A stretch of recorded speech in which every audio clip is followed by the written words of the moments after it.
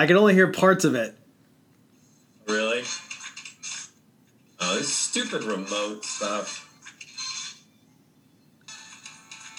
Here. But I know what it is. I know that it is Modern Family. The beginning is what gets it. Yeah.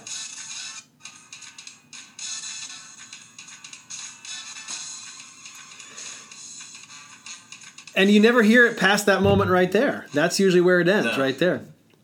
Yeah. Which they just had their final show. Yep. I think I was supposed to wait and let everyone else chime in first with comments, right? Well, you didn't say it. It's not like you revealed it. I did say it. You did? Yeah. Yeah. Oh. I did. Well, way to steal everybody's thunder, Joel. That's what I mean.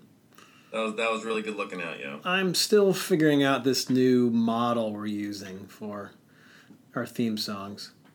I know. Did anyone guess it before I did? I'm still looking up our posts. To see if we're actually live? Yeah, Cornelia McKenna got it really quickly. Well done, Cornelia. Good. Well, good afternoon, everybody. Welcome to... That's exactly what it was. Welcome to Joel and Rob's podcast. That was Modern Family, which just wrapped up. I don't know, they went a while. 8, 9, 10 seasons?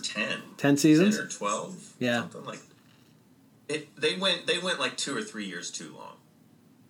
Yeah. Started getting goofy. Yeah, but it wasn't as bad as, say, Friends, where their last 2 to 3 seasons I really did not like at all. But when I have watched them the last year or two, I still have enjoyed it. I love Modern Family. I think it's a great show. Hilarious. It's one of the few shows that I would laugh out loud when I watched it. And Who are your favorite characters there?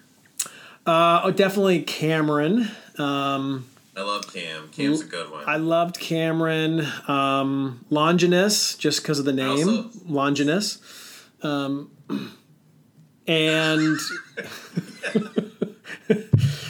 it's just a great name. That's a good name. And then Phil. I think Phil has always been one of my favorites. Phil and Cam, what was so adorable about both of them, but in different ways, is that they were so authentically themselves, you know? They were so sincere. You know, very different people and authentic and very, different personality styles, but loved how just authentic and real, and they just did not give a fig Newton about what other people had to say. No, you hit it right there. I admired that about both of them. Absolutely. Yep. They did not shy away from being themselves at all. Yep, which is great. Yeah. And then, I mean, I also loved Ed O'Neill's character too. I mean, he was fantastic, and to see him have this kind of resurgence in his career too over the last decade was great. Because we remember him from Married with Children when we were younger, but a great role for him. And I read somewhere that he was not their first choice. Someone else said no, and which is how it goes in these kind of things. But and then he just nailed that part. I think that was Craig T. Nelson. Remember Coach? I do remember Coach. My gosh, is there a theme song to Coach? That is. I wouldn't remember that one. Yeah, I was talking about theme songs with Kim yesterday, and she brought up half a dozen shows that I had not thought about, which made me realize that when I go to find a show, I'm going to this list of the top 50 of all time, which are great, and we have kind of pillaged that list since September. But it's now time to almost they're she mentioned, and I'll get there eventually. She said, "Have you guys played the theme song to Alf?" And I went, "Oh my gosh, I haven't thought of Alf in 25 years. B, I have no idea what their theme song is. C, I wouldn't know Alf. C, I'll be finding it very soon."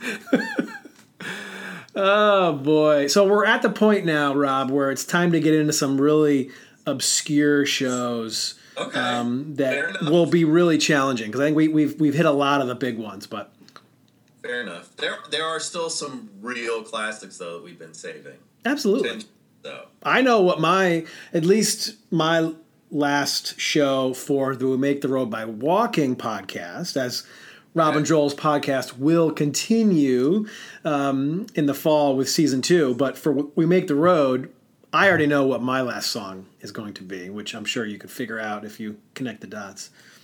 Yeah. Ooh, Lenore just had a good one. Leave It to Beaver. That's a classic theme song. The Beav, yes. So classic. Wait.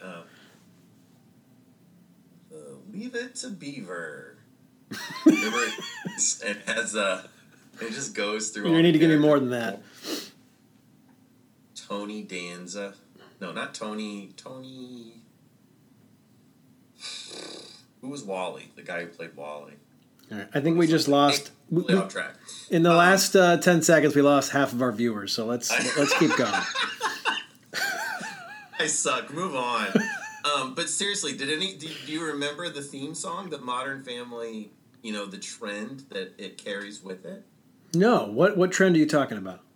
No lyrics. Oh yeah. Yeah, we have talked about that. Theme songs tend not to have lyrics. There are a few exceptions, and they both revolve around Big Bang. Big Bang had lyrics, and Young Sheldon has lyrics.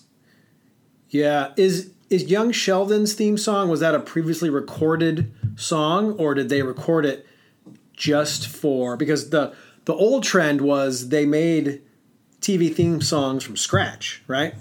And the new trend is just to throw a song that's already been made. Yeah, Brent started that. Yes, exactly. My theme song knowledge is disgusting, isn't it? It's impressive. It really is. Yes. It's kind of pathetic. Yeah.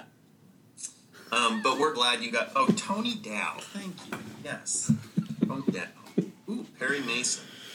Howdy doody. We're getting some good ones. Ooh, Perry Mason. There's so many. There are. I mean, and what I love, I think when Joel and Rob's podcast moves into its second season in the fall, I think we're going to keep this going, of the TV theme song. It's just a fun way to begin, you know. Or we'll make our own. Which could be fun to do, actually. Yeah. If we're going to keep this under 30, we got to go. Okay. Well... So folks, we're grateful you're with us. We're as we do 2 podcasts a week. One of the podcasts is still We Make the Road by Walking, as we continue in our congregational study of Brian McLaren's great book. And one of our podcasts per week is now topical. Last week, our topic was, Did God Cause the Pandemic? But right now, on Monday, we're in the book, and we are in chapter 35 this week. Which is titled The Uprising of Discipleship. The scripture that Brian uses is John 21, verses 1 through 15. I think the story he tells goes a little past 15. But he's been taking us through, in his resurrection stories, through John. And this is the story that comes right after the Doubting Thomas story, and Jesus coming to the disciples and encouraging them to go out into the world and to forgive and be agents of peace and reconciliation.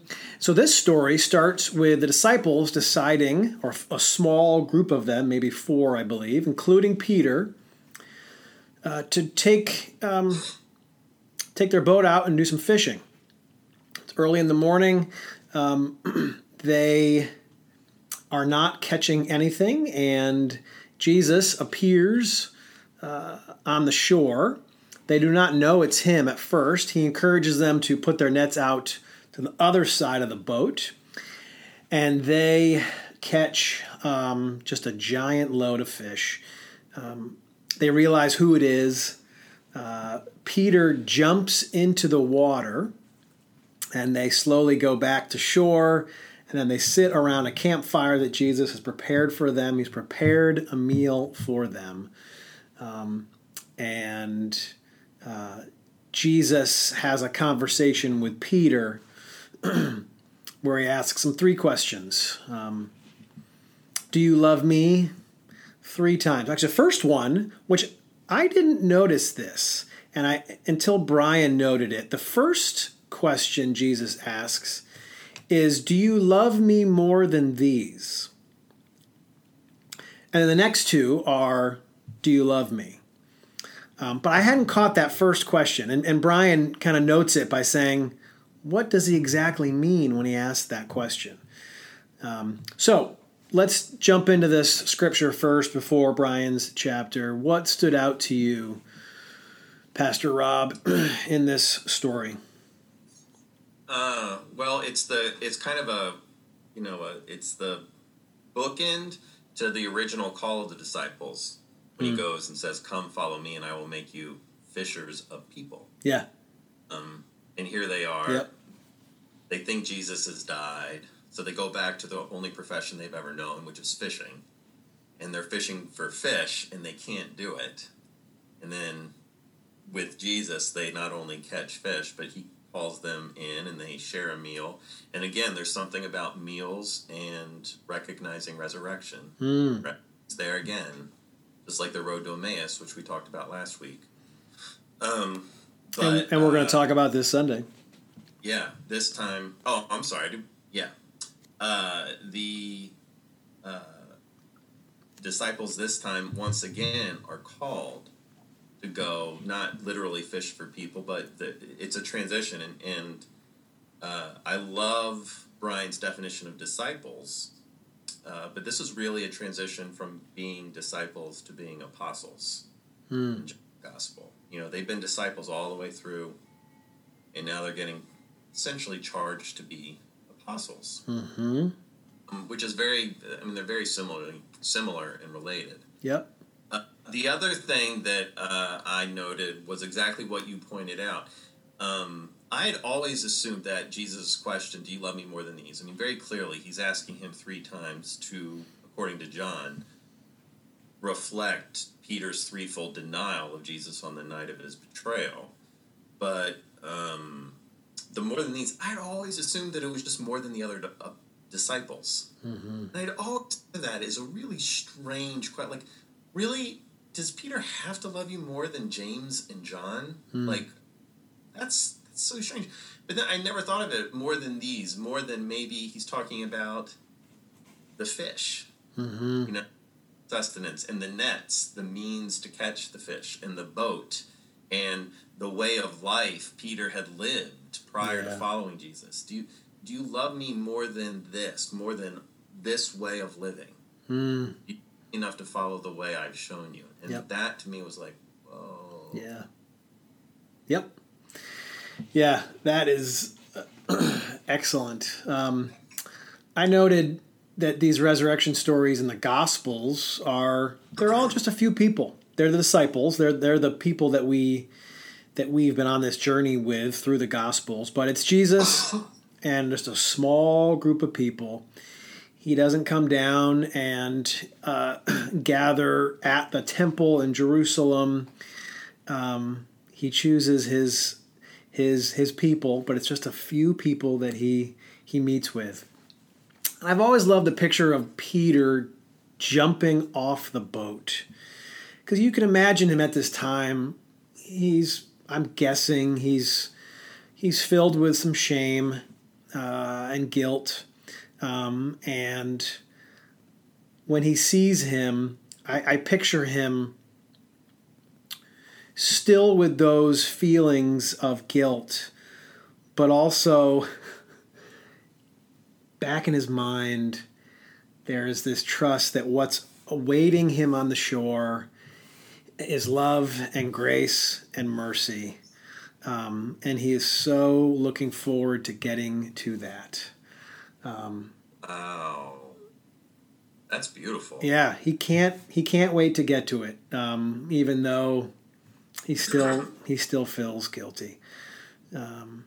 So his joy in let's grab an oar and just row to the shore. It's like I'm diving in. I'm so excited to see him right now. It's just I've always loved that picture, and Peter is that disciple that stands out from the rest in just that he's just a bag of emotions. He wears his heart in his sleeve. You just love that about him. So he's either super great or super bad. Yeah. There's really no in between with Peter. Yep. But I love that. I mean, that's powerful, Joel. That's beautiful. When you see love and grace personified, when you see and know what love and grace is and where it is, then you rip off your shirt, you jump in the water, and you go get it. Exactly. Yeah. That's beautiful. Yeah. That's powerful. Yeah. Thanks. All right, let's jump into McLaren's chapter. Brian, kind of as he does with some of these chapters, takes us into the story and invites us into the narrative of the story. So he kind of leads us through the story that we just told. But what stood out to you in chapter 35? Two things. And one we were just talking about with Peter. I loved Brian's description of Peter and how mightily Peter had fallen, and this internal struggle going on within Peter. On page 179, it's the second paragraph. Yep. When Peter sees Jesus, it's as if all Peter's failures melted behind us in the past, like a bad night of fishing after a great morning catch. The past and its failures didn't count anymore. What counted was love. Love for Jesus and love for his flock. Mm-hmm. And that's good. Yeah. Yeah, I underlined that too, and I think that just we need to let that sentence just sit. The past and its failures didn't count anymore. We tend to think that they do. We're the ones that try and tie and handcuff ourselves to the pains and burdens of life that we're not willing to let go of. Yeah. Just that beautiful, it doesn't get much worse than denying Jesus Christ 3 times on the night the man was betrayed and sentenced to death. Yeah. And, if Peter can become, quote unquote, the rock on which Jesus builds his church, it doesn't matter. What matters is love of God and love of people.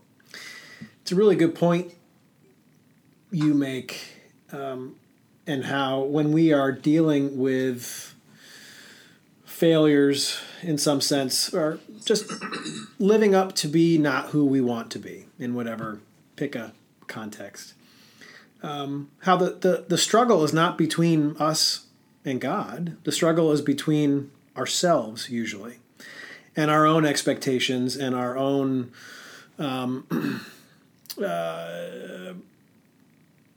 need to be perfect or to be right or to not fail. It's something I've learned. Oh, this is not between me and God at all.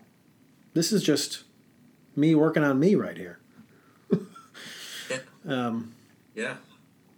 It's not, will God forgive me? It's, will I accept that I've been forgiven? Mm-hmm. You nailed it right there.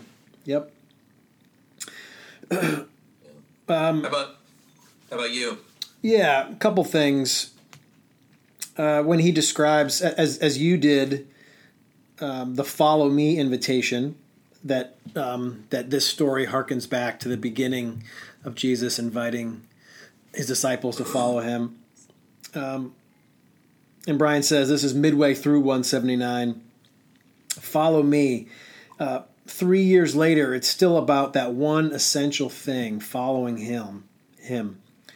Of course, that's what the word disciple has meant all along, to be a follower, a student, an apprentice, one who learns by imitating a master. So apprentice is, we don't hear that too often when describing what it looks like to be a disciple. And sometimes disciple, it's got, I wouldn't say baggage, but it's got so much religiosity kind of wrapped up around it. We can make it into, we can give it more emphasis than sometimes it needs. And apprentice is another word I think that is helpful that I'm going to keep kind of chewing on. Someone who's watching and noticing and attempting to kind of live in this particular way that someone else is, an apprentice to a master. I think it's a great word. I love that word. Yeah. You have to model, you have to learn from somebody who's going to teach you the theory of the trade, but you also have to learn from somebody who's going to model you how to live and do that trade, right? Yep. I think it's a great model. Yep. Religion is so much more than cognitive understanding of theological theory. I mean, and I think so much of the church just that's what church is to them. That's what faith is.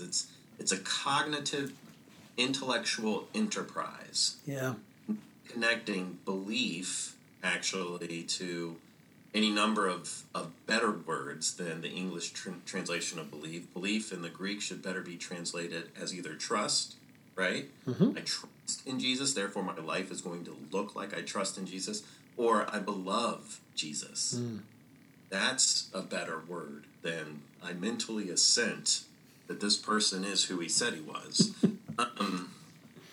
Yep. I think apprentice is a great word. Yeah. Yep. Yeah,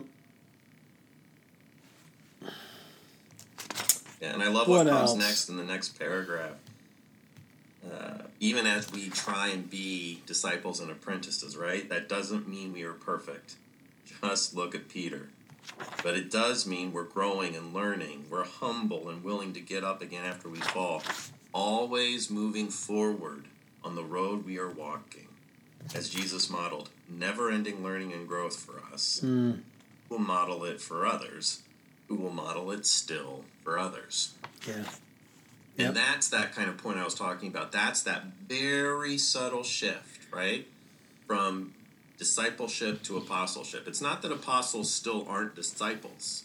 I think apostles all are still disciples, but apostles also assume the role of showing it to others. Mm-hmm. To others. Mm-hmm. Of taking on the role of revealing this way of life somehow, some way. Mm-hmm. Yep. I came back to the very last paragraph where he says, to be a part of his uprising, we must be willing to fail a lot and to keep trying. We will face long, dark nights when nothing happens, but we can never give up hope. So even in... We are going to mess up over and over and over again. In the midst of this Easter season of good news, Brian includes this this ending, this almost benediction, that this Christian journey, it not only failure is a part of it, but failure to almost see it as your friend in some ways. With Peter as the example. I've kind of learned slowly in my life that failure or not living up to who I want to be, if I can embrace it, can ultimately lead me to God. I think that's what we find in Peter is his, as you said so well, to accept that he has been accepted, basically. That if we can let failure become the norm, not that the norm is the wrong way to say it, but that it happens and that it can be, it's just a way of life, but it can also push us towards the grace and mercy of God. It's now time to cue the Richard Rohr music, but he said this one time. he said every day he asks for a little failure, just a little failure, to keep him humble, but also to remind him that he is accepted just as he is, with all of his gifts and skills and with all of his shortcomings and with all of his failures. So I think that's what Peter is a shining example for us as we continue on this journey of faith, but just on this journey of life. Yeah, amen. We're not going to mess up worse than Peter did in the eyes of God. Yeah. We're not going to betray God incarnate 3 times on the night, on his darkest night, literally. Yeah.